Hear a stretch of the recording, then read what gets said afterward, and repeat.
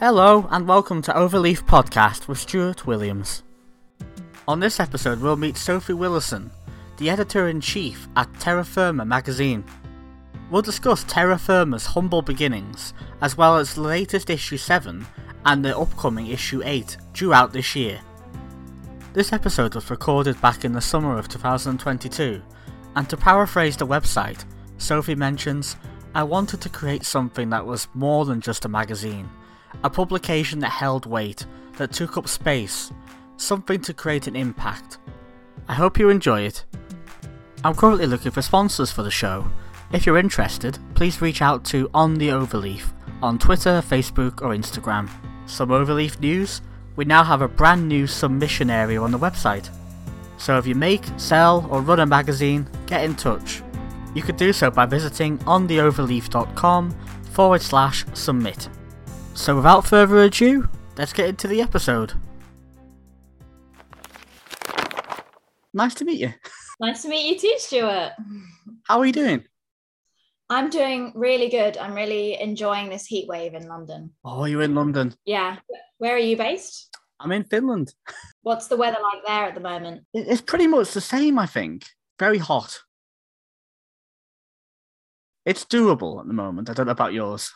It's getting a little bit unbearable, especially if you don't have a fan or any aircon. It's a little bit tricky. Yeah, that's awkward. But I hope you'll survive. Yes. Well, I'm going to France tomorrow where it's even hotter, but I'll be near the sea, so I'll be able to go for a swim every day, which will be nice. Oh, super nice. Yeah, whereabouts then? You're on the Cannes or where are you? Be going to Valognes and then getting driven back to a chateau there where I'm doing some work for a few days, which will be nice. So nice. Yeah. I guess what would be great would be an intro to Terra Firma. All right. Well, I started Terra Firma magazine when I was about 18 or 19, whilst I was studying fine art photography. It was a way of sort of publishing and communicating my ideas in a platform that seemed accessible and interesting. And because I was studying photography, I sort of had to teach myself how to make a magazine. And I was very lucky to be doing an internship alongside my studies at a magazine. So I sort of got a little bit of behind the scenes whilst I was working there. And yeah, I just thought oh, well, surely it can't be that hard, I'll just start my own one. So I just collected together a load of friends who were interested in being a part of the magazine. And I basically gave them 2 weeks, 3 rolls of film and a load of film cameras. And I got them to document their lives. And that was kind of what the first issue was. It was a collection of images from all different walks of life, from my friends who were studying to be teachers or historians or scientists. So it was very interesting to see how they sort of captured their everyday and then trusted me with their images. And then I came to curate whatever I saw fit within their work, which was quite fun and quite I think brave of them to do that, really. Let me have control over their images. So that was really fun. I enjoyed doing that. And whenever I speak to people about that, they always are really interested in that idea. So I think maybe at some point I might come back to doing that, maybe in I don't know, a small publication, not necessarily a whole issue dedicated to that. But I feel that was a really nice way to start out the magazine, because it meant that I was engaging with my local community and my friends. And it kind of, I don't know, it was nice to start, at the grassroots. It's kind of inspired by what Terra Firma was about, or is about the ground, being grounded and sort of remembering that as you go along the way, and not to get too caught up in, what's going on life-wise. And how do you feel it developed as issues went on? Did you feel like the theme kind of stayed consistent, or, I guess your network went bigger and it more expanded?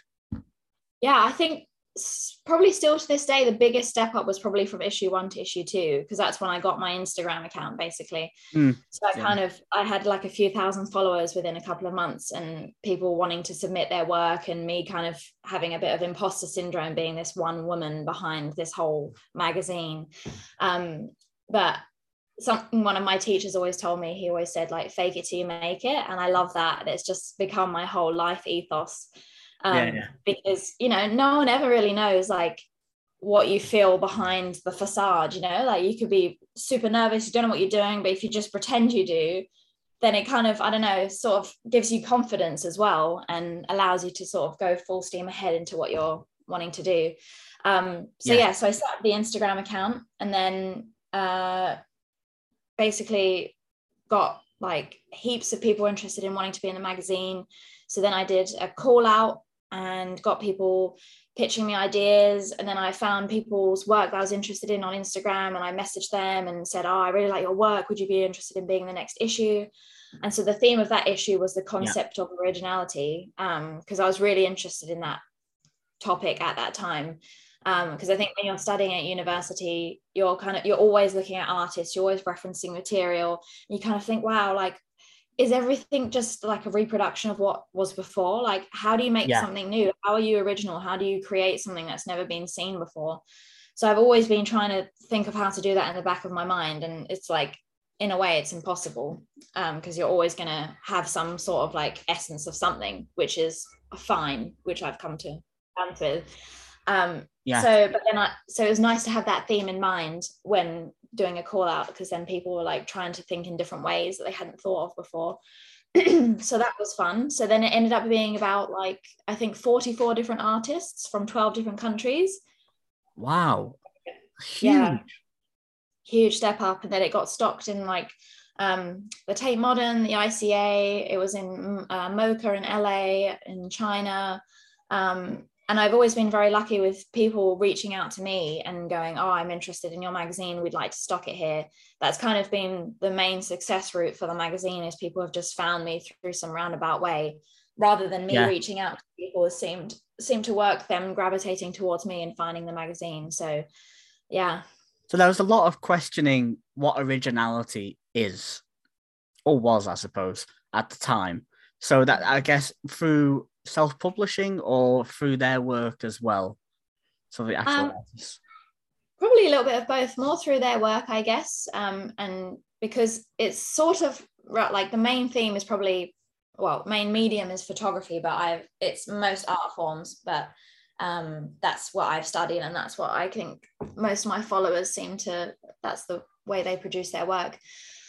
But yeah, so I guess with the publication as well, I mean, I've always tried to keep it a little bit original with each issue. So I think I was quite a cynical 18-year-old. I think that was due to my teacher at the time, because he was quite cynical. So I was like, oh, you know, like, so many magazines out there already, like, oh, how do I cut away from them? How do I do something that's a bit different? How do I just not make another publication that looks like everybody else's publication? Yes. So then I was like, all right, well, I'm going to put my foot down. I'm never going to have any advertising, because I don't want to be like Vogue or anything like that and have like 40 pages of advertising. I just want it to be like the true essence of what the magazine is, and just try and do something that's like a little bit different, rather than having the predictable format every issue. So the first issue was A4, second one was A5, and then the third issue was you could buy it as A5, but then it also came as a limited edition version, which was a series of A6 postcards.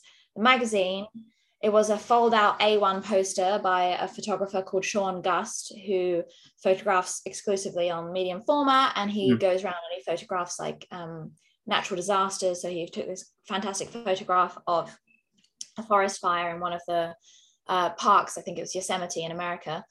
And then it came in a handcrafted recycled box with stamps that I'd made, stamping the cover. And then my friend in Lithuania came up with a unique smell to go with the magazine as well. So it's kind of like a whole visual experience. Oh, and there was a handmade, hand-bound journal by my friend Yashna Lotan that she put together with a series of interviews. So it was purely text-based, that bit. But yeah, so then for that issue, because I just moved to Australia at that time, and I didn't have my maintenance grant or any money, so I did a Kickstarter for that issue. So that was how I was able to continue it. Right.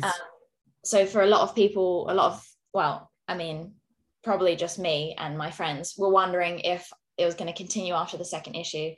So thanks to, online funding platforms, I was able to continue doing that, because as you probably know, it's very expensive. Yes. Funding and producing a magazine, and if you don't have any advertising and anything like that, it's quite difficult to figure out how to do it. So I guess, starting from issue 1, what were your friends at university thinking when you go, yeah, I'm just going to start a magazine about art? Yeah. What did they think? Well, I think they were like, yeah, cool, okay, because I'm kind of somebody who says I'll do things and I actually do them. So I think they were like, yeah, well, she's going to do that, and it'll probably be quite good because she'll put a lot of work into it and she's very passionate about it. But I think it wasn't until like probably the second issue, when I had a launch party at Claire de Rouen in London, Tottenham Court Road, that all my friends came to, and I think they were like, wow, okay, this is Sophie doing it seriously, like this is a proper thing.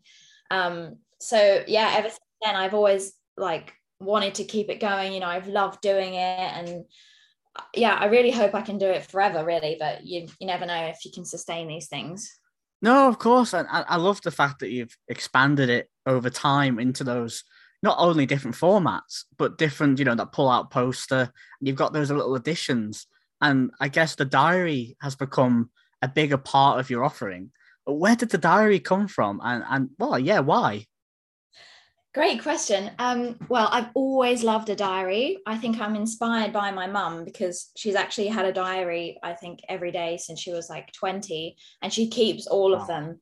And sometimes when I go around there to see my parents, she'll go, oh, do you want to know what we were doing like 9 years ago today, and where we were and what we had for dinner? And I'm like, yeah, sure. So it's just like a really nice, like, I guess, sort of like object that you have that's like a portal into your past and memories. And I really like the idea of having sort of like a real nice compact little publication that people could take around with them, because there's something, I love magazines and publishing and design, but with magazines, I'm guilty of it myself. I might buy a magazine and then I'll put it down and I might not look at it for like a month or something, or I'll put it under, I get lost under a pile or something. Yeah. So I like the idea of like, there was almost an excuse that people have to look at this every day. They have to engage in it.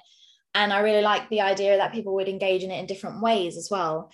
And I've been publishing that now for about 5 years, and every year I get told like somebody's using it in a new way. Like someone bought one for their mom and she uses it like to write inspirational quotes every day, or someone uses it just like as a shopping list, and I really like that. I like that they're not just using it to exist within the parameters of what it's been designed for, but they're using it in whatever way suits them. And one day I hope that I have the time and the resources to do like a really big exhibition and get everyone to like, I don't know, either send me or scan their diaries, and then just show everyone else like how they've been used and like used and abused, really. That's what I like to say. Yeah, well, that's what it's meant for, isn't it? And I guess, consuming any type of media, it's one of those things. It's perfect bound, isn't it? And you've got all this photography that's laid out throughout. Every month there's a different piece every week, I should say. So is that connected to the issue of which it comes out and the year it comes out, or is it a selected few from the past?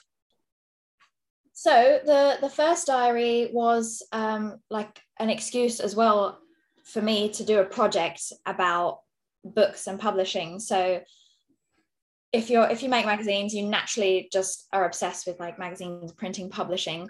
So I wanted to like contact other people who are also obsessed by that. So this was when I was living in Sydney at the time as well. So I just contacted like heaps of artists, photographers, designers who I knew through like the grapevine had like excellent collections of books and magazines. And every single person from memory said yes. No one said no. So I got to go to all these fantastic houses and see these like outrageous like collections of books. Oh, it's like insane. There was one person's house I went to, and she was like a little bit of a hoarder, and I just remember thinking, oh my god, like I really want to look at what that book is, but if I pull that book out, her whole living room is going to fall apart. And so I just ended up like documenting that and like interviewing people, and then have kind of used it as like a platform to share my own work, but amongst other people's as well. So there's been like the most recent one was a collaboration between myself and Yagmir Ozdemir, who's a Turkish-based artist and researcher, and that was like a series of back and forths of conversations, sending each other photographs, writings, things in the post. For example, she makes and designs like these light emitting diodes that absorb the sunlight during the day, and then at night you turn them on and they give out this like wave of light, and you can wear them as a badge. And then I like bought this like stereoscope camera, and then I like photographed it, and yeah, it's just like a really fun way to kind of get a new conversation going and then have a nice output at the end, because it's just, I think it's a great like a sort of like deadline for yourself when you know you've got to make a publication, especially a diary as well, because you're like, well, I have to get this out before this time because otherwise it's going to be irrelevant, which is different from the magazine, because there's no consistency with that as such. I kind of put it out when it's ready, sort of every year, but sometimes it's a bit longer than that. Yeah, different deadlines for the two different things. It's very interesting in that sense. Is it stressful in that sense? Is there any like downsides to it? Oh yeah, I mean, so, like last year, I think they both ended up coinciding that they were coming out at the same time, and I was like, oh shit, how did this happen? Like, this is a lot of work. So I've avoided that this year because it was just too much, and I want it to be enjoyable. I want it to be fun. I don't want it to be stressful. But that's something great about working like mostly on your own as well. I've actually just employed someone to work for me who's been absolutely fantastic. Congratulations. Oh, thank you. Yeah. But in the past, like if you're just the only person doing it, then you can sort of set like all the parameters for, you know, when things are going to come out, when you're going to do something. But it's been nice like having someone who's been helping me, because then they sort of hold you account to like, oh, well, we said we were going to do it by this time, or like we need to do this. And I'm like, oh yeah, great. Yeah. So that's been really nice. Have someone on like the same level as you at the same speed and just keeping you on track basically. Yeah, totally. It's really nice. I never thought that I would like have someone that I would be able to pay. It's just like 4 hours a week, but it's a really nice kind of like, I don't know, like anchoring point in the week where we come together, and just to have someone to bounce ideas off as well. You know, it comes to a point where doing something on your own for that amount of time, it becomes kind of challenging in a way, because you know, I can ask my friends for ideas and things, but it's nice to have someone who's totally invested in it as well and wants to talk about it, wants to share ideas and wants to contribute. So that's, I think, been a real like step up for the magazine this year. And you'll certainly see it in the output of the diary and the magazine, which will come out next year, issue 8. Yeah, issue 8. Oh, when is it normally out then? Is it like start of the year? Just depends, really. Yeah. Depends how I'm feeling. Depends how busy I am. But for issue 8, I'm hoping to get some Arts Council funding. I'm helping. Someone's helping me to write an application at the moment. Just because like it's going to be about anxiety and mental health, and I want to do like lots of workshops and engage with like the local communities, and I just think it's a really important topic, and I think it should be spoken about more. And I think I hope that the government would want to support a project like this, so I'm hoping that money. This episode is sponsored by me, Stuart Williams, the host of Overleaf Podcast. That means it's not sponsored at all. I just want to tell you about a few things. I thought I'd take a moment to tell you about the Back Issue Club. Finding back issues are hard, especially if you're trying to find that number 1 of a magazine you've been looking for years. So I think I found the solution. It's a brand new Facebook group for magazine collectors who would like to buy or sell back issues. As a collector myself, this would be a great opportunity to fill any gaps in the collection and even discover new publications for yourself. Simply visit Overleaf on Facebook to join the group today. If you'd like to be featured on the podcast, please reach out via social media. You can get me on the Overleaf on Facebook, Twitter and Instagram, and Overleaf on TikTok. It'll be great to hear from you. Don't forget to also check out our blog. You can find it at ontheoverleaf.com. That's ontheoverleaf.com. Just a reminder that Overleaf is fully independent. There's no company, big business, or any big publisher behind this. It's just me. If you'd like to donate, please go to the website and follow the donate button. It's ran by Buy Me a Coffee, so for only £3 you can support a fully independent blog and podcast, and it would make such a huge difference. Anyway, let's get back to the episode. 100%, I don't think you'll be short of content, to be honest. It's such a big issue, and such a huge personal issue as well, isn't it? Yeah. I guess, diving into that, you have to kind of, I guess, plan a strategy to how to approach it.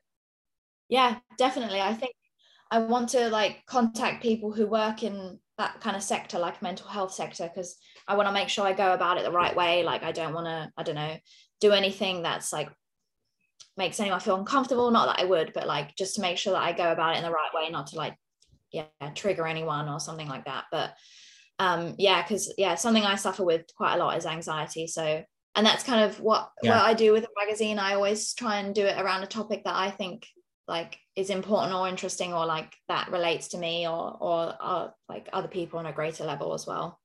Yeah, because if we go to issue 7, which is the latest one that's out, how do you feel? Obviously it is based around the name, this issue, isn't it? It is based on Terra Firma, as Terra Firma, the noun.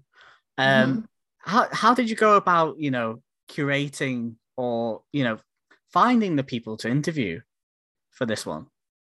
Well, so I was inspired by the idea of kind of coming back into the magazine itself and sort of like a grounding point and just a check-in with okay, so what's happening here? What are we doing? Where is this going from here? And I just thought it'd be really nice to look inwards a bit more. So I thought a bit more about Terra Firma and the name and how it came about, which was inspired by, again, my mum and her sort of fear of flying. And she would always say, I can't wait to be back on Terra Firma. And I really love that phrase. Yeah. And so I wanted to see how other people felt about that phrase as well, and how they connected to it, how they responded to it, interpreted it. And I think also, when you're coming up with a name for something, whether it's a new cereal or a book or something like that, yeah, I know I always Google it. That's the first thing I do. I Google it and I see what else is out there. And in the past, when I've Googled Terra Firma, there's this Land Rover magazine that comes up, and I'm just oh God, I hope people don't get me mistaken for that magazine, and they're going to think this is really confusing. Why she got advertising for the next BMW or whatever. So I've always kind of been a little bit annoyed at other things that exist called Terra Firma, and that it's a competition. I kind of want to embrace that. I want to go, okay, what else is called Terra Firma, and let me speak to them, because we have a connection through that phrase, and I want to know how they feel about it. So I had a Google and found loads of interesting things. You've probably seen in the issue, there was a Swedish post-punk metal band or something formed in 1995 called Terra Firma. There's a really great song in there by, I've forgotten it now. Frank Moody. Yeah, Frank Moody, thank you. Yeah. And there's an album by Tash Sultana, but that's not in the issue. But so many things called Terra Firma. And so, I just sort of reached out to them and just spoke to them a little bit about Terra Firma, and looked back at past issues and kind of drew some work out of that, reinterpreted it, remade it. And then also, as you know, it comes with the seeds attached to the front cover. That was a way of sort of activating the issue, having people respond to it and keep it going, rather than just being a stagnant static issue. I like the idea of people engaging with it, planting the seeds, responding to it, and then maybe writing a poem or doing a drawing or a photograph. And then the idea of that in the next few months is to collect all of that content that people have made in response to the issue, and then have just a small little segment on the website, which I think would be quite a nice way to sort of reignite that issue. It seems that, with every project or every issue, you're really looking to get that engagement, which is really nice to have that back and forth with a reader that might be, hundreds of miles away, but you're getting a response. I think that's such a nice thing. Oh, that's nice. Thank you. Yeah, I think it's quite competitive now, being a magazine. I worked at Mag Culture for the past like year and a half, and in that time there just have been so many more magazines, and they're so fantastic. But to stand apart from what everyone else is doing, you kind of have to have like something about you, like I don't know whether it's like a really interesting concept, or featuring fantastic artists, or like a bright yellow cover, or I don't know, like Buffalo Zine, you know, the one that where they got the fluffy cover, or yeah. So I was just like, well, you have to do something that's going to get people interested, and it's going to get people to want to know what you're doing and want to pick up the issue. And so yeah, so it's nice to hear that that's the way it's being received, because you just don't know when you're making something, you know, you don't know if people are enjoying it, if they like it, how they're responding to it, because you just make it and then that's it goes out into the world. And unless somebody tells you, oh, I like this, or that's cool, you just don't know. You never kind of send a copy to your friend before it goes out and go, what do you think? Well, yeah, but they all like, they're my friends, or like I send it to my mum and she'll always say, oh yeah, it's great, you know. Bias. Rather than someone, yeah. you kind of want that fresh perspective, I guess. That's kind of interesting. But sorry, go on. No, just of like someone who's picked it up for the first time from a bookshelf. Like, why have they picked it up? Why have they bought it? What have they thought when they've got home? Like, how does it sit amongst their other magazines? Stuff like that. I think size-wise, it sets it apart. I think the format for issue 7, it's not. It looks A5, but it's not A5 in width. I don't think. There's a kind of. Go on. It is, yeah. It is A5. Yeah. Oh my gosh. Well, it's supposed to be. Maybe yours got squashed in the mail. Yeah, maybe. I really enjoy the hand stamped, you know, notion of it, and that authenticity of, you know, that you've personally stamped it or someone in the team has stamped it. Have you stamped it yourself? I did. I stamped your copy. I did, yeah. And how big is the circulation for each issue? It's between 200 to 300 copies, so it's not. Wow. It's not small, but it's also not massive. Yeah. So I always set up a bit of a production line. Sometimes my girlfriend helps me, or my family or something. But when I made issue 6, which was about residing and the idea of residing, it was a series of 6 A1 posters that came folded A4, and they all came in a handmade bag, and I made every single bag. What? I cut it all out and I sewed them all together, and I cut out, like I got a stencil and I cut out all of the 6s, cut them out, and I sewed them onto the bags. And like by the 50th issue, I was just like, why did I do this? I don't know how you have time to do any of this, and it's dedication to the craft, I have to say. It really is, yeah. I have an idea, and if I want to go with it, then I just have to do it, and I don't think about it, and I just get it done, I guess. And yeah, you've always been that way. It seems that, you know, like you said, you know, when you're going to do something, you do it. I think it's a really, really important trait, I think. And is it something you've explored in your own work? What's your own work like? Well, like my main practice is photography, but I've been getting into ceramics and drawing and painting and design. But I think like the magazine does take up a lot of my time, plus like having a proper job and doing freelance work and stuff like that. So I try and make like a little piece of work for each issue.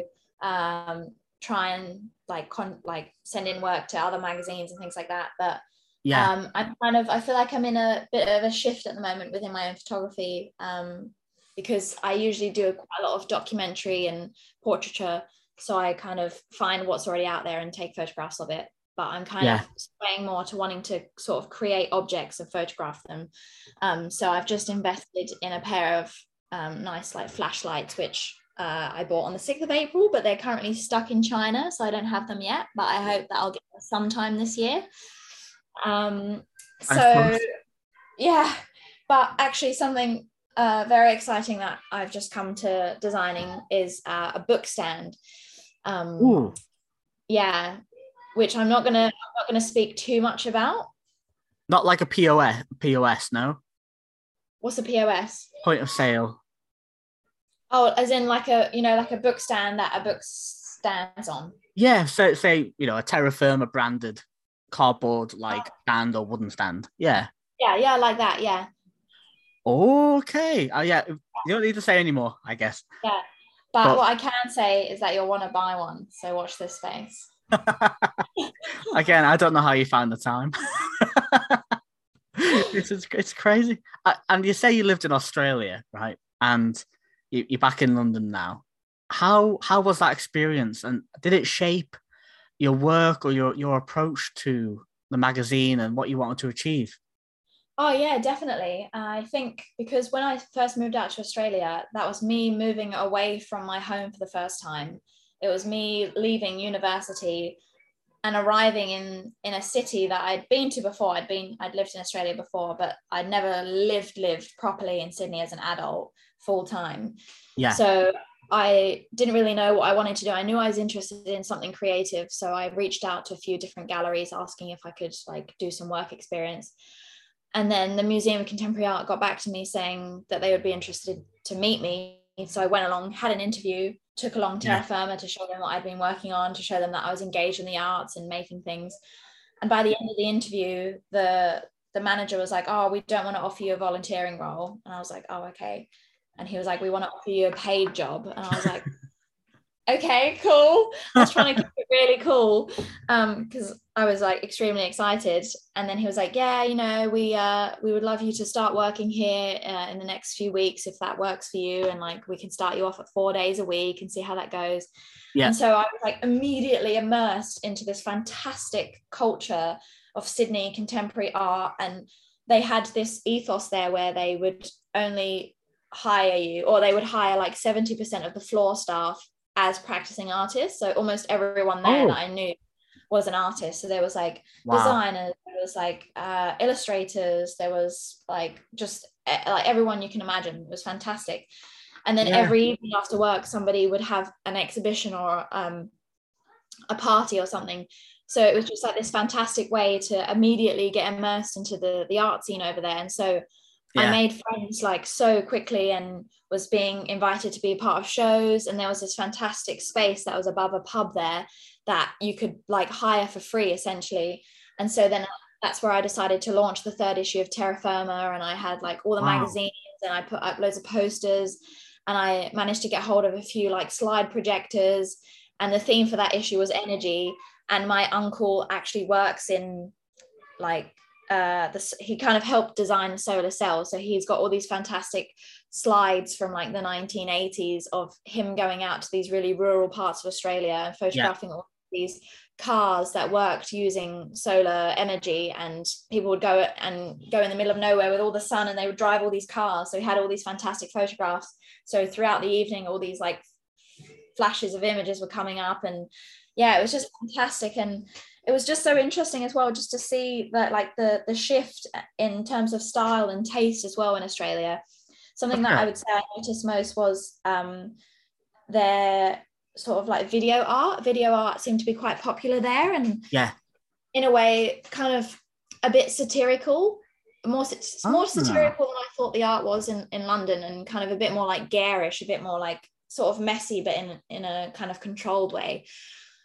I certainly saw like some fantastic things working at that museum for like 5 or 6 years, and just being able to be surrounded by an artwork all day. And like there was like a work by this artist called Hei Yang, and it was in like one of the double height spaces, and she had like these fantastic huge like sculptures like made out of different materials, and then she had all these smells that were running through the gallery, and it was just yeah. such a visual experience. I think throughout the exhibitions there and them changing and spending so much time with artwork, I think definitely inspired like the magazine in some way or shape or form, in terms of smell or what I was seeing. Or it would just give me so much time to think as well, because I essentially, if there was no one in your space at that time, you just had yourself and your thoughts to think about whatever you wanted. So I guess the magazine was a good way to get out of your head in a way. With all these ideas, he must have had this massive pool of ideas, and I guess narrowing it down was quite difficult as well. Yes, definitely. I think there would often be days that I'd write like heaps of things down. I remember one day I had all these ideas and I wanted to write a to-do list, and I ended up writing like 100 things on my to-do list and being like, wow, okay, am I ever going to finish this to-do list? Wow, you've done a lot in 4 years. Like you said, 2018 was the first issue, so 7 issues in 4 years. No, so it was like 9 years ago. 9 years. Wow. Yeah. So I'm That's it. 27 now, and it was like when I was 18, I started it. Wow. Why did I think 2018? Why have I got that in my head? But 9 years. So 10 years. That's going to be quite a big, like, I don't know, milestone for you. Yeah. What's going to happen? Do you feel like with issue 8, you're going to look into anxiety and connecting with local community? But is there anything that you want to do in terms of launching? Have you got any ideas at this point, or is it kind of under wraps? Um, I would really like to have a big party, I think, in a really nice space, with everyone who's involved in the issue, and create like a lovely evening where everyone can come together. There's an artist called Nina, who's part of this artist collective called Hot Desk, who Yeah. has been speaking to me recently about doing a panel discussion. So I think that might be quite a nice way to sort of bring the issue together and present what it's about, and get her to sort of like chair a panel discussion, maybe with like some of the artists in the issue, or people who are practicing in that field or something like that. But that's something I'm working towards at the moment. But it all sort of depends upon if the funding comes through and if we can get some money. But Yeah. yeah, if there are any philanthropists out there listening to this podcast and they want to support Terra Firma, I'm more than welcome. How can they reach you through Instagram? They can slide into my DMs and tell me that they want to send me some money for the next issue. Yeah, that'd be good. That'll be really good. But it sounds great. It sounds like the world's your oyster, I guess, when it comes to your own publication, and there's no like restrictions. You've got a great team. You've got an extra worker now. Yeah. Do you feel like, building up and up and up? Where do you see Terra Firma in like 5 years? I would like to increase the circulation. I think by that time, maybe have a team of like 3 or 4 people, have an office space, a studio space. Yeah. I like the idea of working in a smaller creative team. But it sort of depends. I mean, it's Terra Firma doesn't really make me any money at the moment, so it just depends on, I guess, how the next few years go, and if I do succumb to advertising or anything like that, or if I can make money through another outlet and fund having a team of people through that, or but I don't know, I want to get into like other art forms as well. Like I really want to get into Yeah. glass blowing in the next few years. Ooh, wow. That sounds great. I mean, hot but great. Yeah. Oh, so hot. Too Yeah. hot maybe, but we'll see. I love watching the glass blowers on like, creative shows. I think there's one on BBC or something. I don't remember. Haven't been in the UK for a while, but Yeah, there's one on Netflix that I've been watching, and it does look like it kind of is like a sport in a way. It looks like quite an intense sport. And like you said, it's extremely hot, and you could probably lose your eyebrows that they get so yeah. hot they burn off. But it's interesting you say glass blowing, because it's such a big thing here, and even in Finland, as like a massive. Well, people collect a lot of it. There's a man, I think he's called Oiva Toika. Don't know if you know him. He's dead now, but he made glass birds, and Wow. they are super precious to, well, just general culture here in Finland. They are very expensive, very beautiful. But he's done vases and stuff like this. But that was his main thing. And I guess people see them as not only art, but also a collecting piece. Like you say, that you met that hoarder. But I guess when it comes to magazines and art, you want to collect a lot of it. Yeah, totally. You want it to be, it's like you want it to be like an art piece, don't you? And you want it to be something someone will have forever. I'd Yeah, love to create sort of like, I don't know, a bespoke limited edition glass magazine or something ridiculous like that. it's so cool. I'm very detailed. I don't know about you. Are you a detailed person? Yeah, I would say so. Yeah, yes, I am. I think I recently found I'm on the autism spectrum, so I think that's why like I'm so organized and kind of detailed. I need to get that checked as well because we're all on it. We're all on it. Yeah, I know. Yeah, I think most of the best people in the world are like, neurodivergent, and I think makes you more interesting, really. Do you feel like that's another avenue for like the mental health issue? Because there's a lot of there's a lot of personalities, isn't there? There's a lot of personality types, and I guess there's a lot you can go into. But I suppose I should probably go back to issue 7. You speak with artist Susan Milne, who, yeah. Are you a relation to Susan? I can't remember now. I think you were. So it's my girlfriend. It's her grandma. It's Susan Mill, step grandma. Yeah, she's the most incredible woman I've ever met in my life. She's so interesting, and she's like the truest artist I've ever met as well. She just makes art all day. She talks about art all day. She's done so many amazing projects. She's worked in so many amazing places. She's got so much to say. She's got more energy than I do, and she's 80 plus. I love It's that. just, yeah, I bow down to her. She's It amazing. seriously came across. You know what I was wanting at the end of reading it? I was wanting like a video interview. I was wanting to see her in action. Don't know. I don't know. That's Mm, just an idea for the yeah. future. I don't know. Interesting. Yeah. Well, it was really nice because my partner and I, we went to Wales to visit her, and Cecily, my partner, she put together like the most of the interview, and she had like 8 or 9 hours worth of audio to go through, and sort of like surmise it down to what you read in the magazine. Um, but yeah, I think that would be quite good actually, especially for her because she is quite a character. It would have been nice to have like that sort of element of like bringing her alive in a video form or something. So that's something I'll definitely consider. I don't know. It felt like she came to life already in the words anyway. To be honest with you, it felt very obviously the magazine's very tangible anyway. But when you read about someone like that and you go, wow, they've had so much experience and they've had so much life, And I love the one of the latest projects I think she did was not latest awarded I think it was printing of soil, local soil. Wow. Mm. I mean, I've been doing printmaking recently and I'm like, I can't even imagine doing that.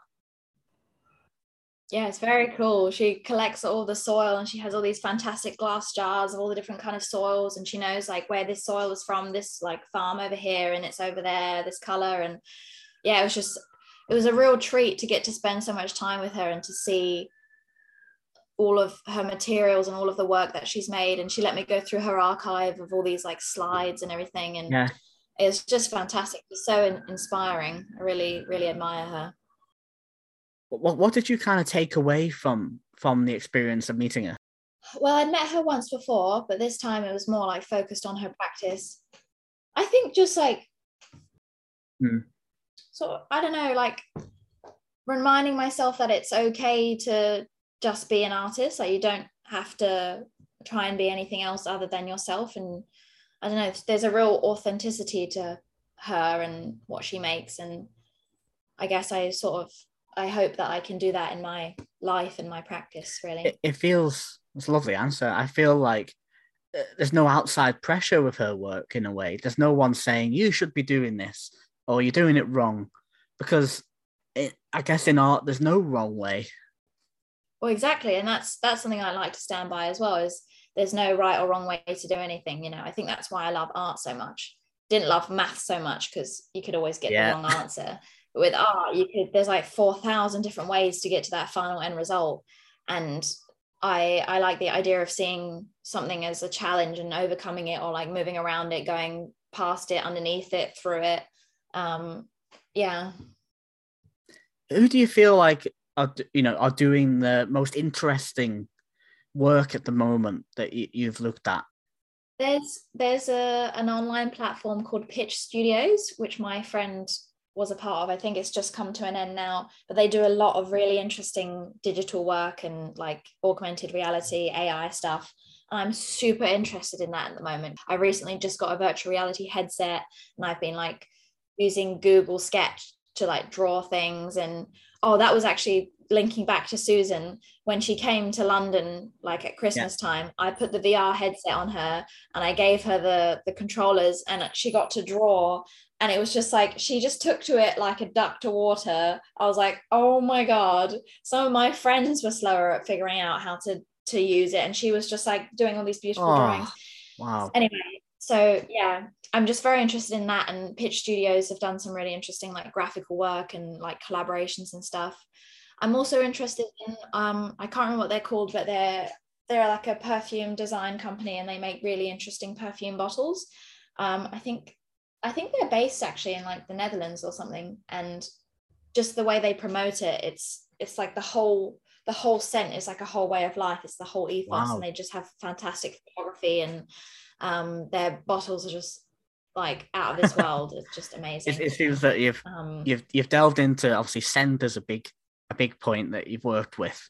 Do you feel like the work out of virtual reality could be harnessed and maybe brought into an issue? Is there an issue waiting for that? Well, definitely. I've been thinking about, as part of like the community engagement for the next issue, I'd like to get people to visually sketch their feelings of anxiety through doing like a little bit of research. It's often a term coined anxiety monster that people use to describe how their anxiety feels within them. So I want to invite people to draw their anxiety monster using the virtual reality headset and the technology of Google Sketch, and then presenting them in like the digital world, and having a gallery in which you can walk around them, and like, you know, if I drew mine and then you drew yours, and then I could go, oh, Stuart, like, wow, ours looks the same here, and like, oh, what does that bit mean for you, or like, how did you get to that point? And just like creating like an excuse to like talk about it, and like in a nice way, and creating discussions and getting people to be able to respond to how they're feeling. I think that's a huge point, where, you know, not dealing with feelings, but seeing them visually maybe could be interpreted a different way, and you maybe change perspectives on your own mental health. Maybe it could be a huge thing. If people want to reach out in regards to issue 8 and the next phase of, you know, Terra Firma, where can they go? You can contact me via Instagram, which is Terra_Firma_magazine, or website at terrafirmamag.com. And I would love to see what everyone's doing and how they're feeling in response to that theme. It can be any art form. It could be writing, it could be a photograph, it could be a painting, drawing, it could be a piece of architecture, it could be a dance, anything. I'm open to it. And yeah, I'm very excited for the Terra Firma diary that's launching around like August, September time, which will be about art and craft and how they link and how they intersect. And it's going to be like a very good diary, and I'm very much looking forward to that. But yeah, it's been an absolute pleasure talking to you, and I'm glad you lost the questions, because you asked some really nice questions in the end. Thank you very much for joining me. That's so nice of you, and for making the time. My absolute pleasure. Thank you so much for doing this and just speaking to people and having a platform out there. It's really cool. Oh, no worries. Again, this won't be the last chat, I promise. I want to stay in touch, because you're doing some great stuff, especially with this next issue. It's going to be really important. Yeah. Oh, amazing. Thank you so much, Stuart. Take care. Enjoy the rest of your evening as well. Yes, thank you. If you ever want to chat through ideas, just give me a shout. Always okay, up for I will. I'll hold you to that. Thanks, Sophie. Take care of yourself. Take care. Bye. Bye. Thank you, Sophie, for joining me on this episode. To see what Sophie and Terra Firma are up to, visit terrafirmamag.com. On the website, you'll be able to buy the latest issue 7, as well as pre-order issue 8 and beyond. You'll also be able to see the range of workshops that Sophie holds. They're normally very limited, so get in touch with Sophie if you're interested. On the next episode of Overleaf Podcast, we'll meet Angus McPherson, the designer behind Decisive Agents, a magazine by InstaDeep. We'll dive into issue 1 of Decisive Agents, as well as Angus's day-to-day life as a designer. I can't wait for you to hear it, so make sure to subscribe. Hit that subscribe button on wherever you listen to the podcast, and let me know your feedback. You can find me at On The Overleaf, so that's on Twitter, Facebook and Instagram, On The Overleaf. I'd love to hear your thoughts. You can also visit our website at ontheoverleaf.com. That's ontheoverleaf.com. Thanks so much for tuning in to this episode of the Overleaf podcast. See you next time. A big thank you to the creator of the music for the show, Valtteri Keskitalo.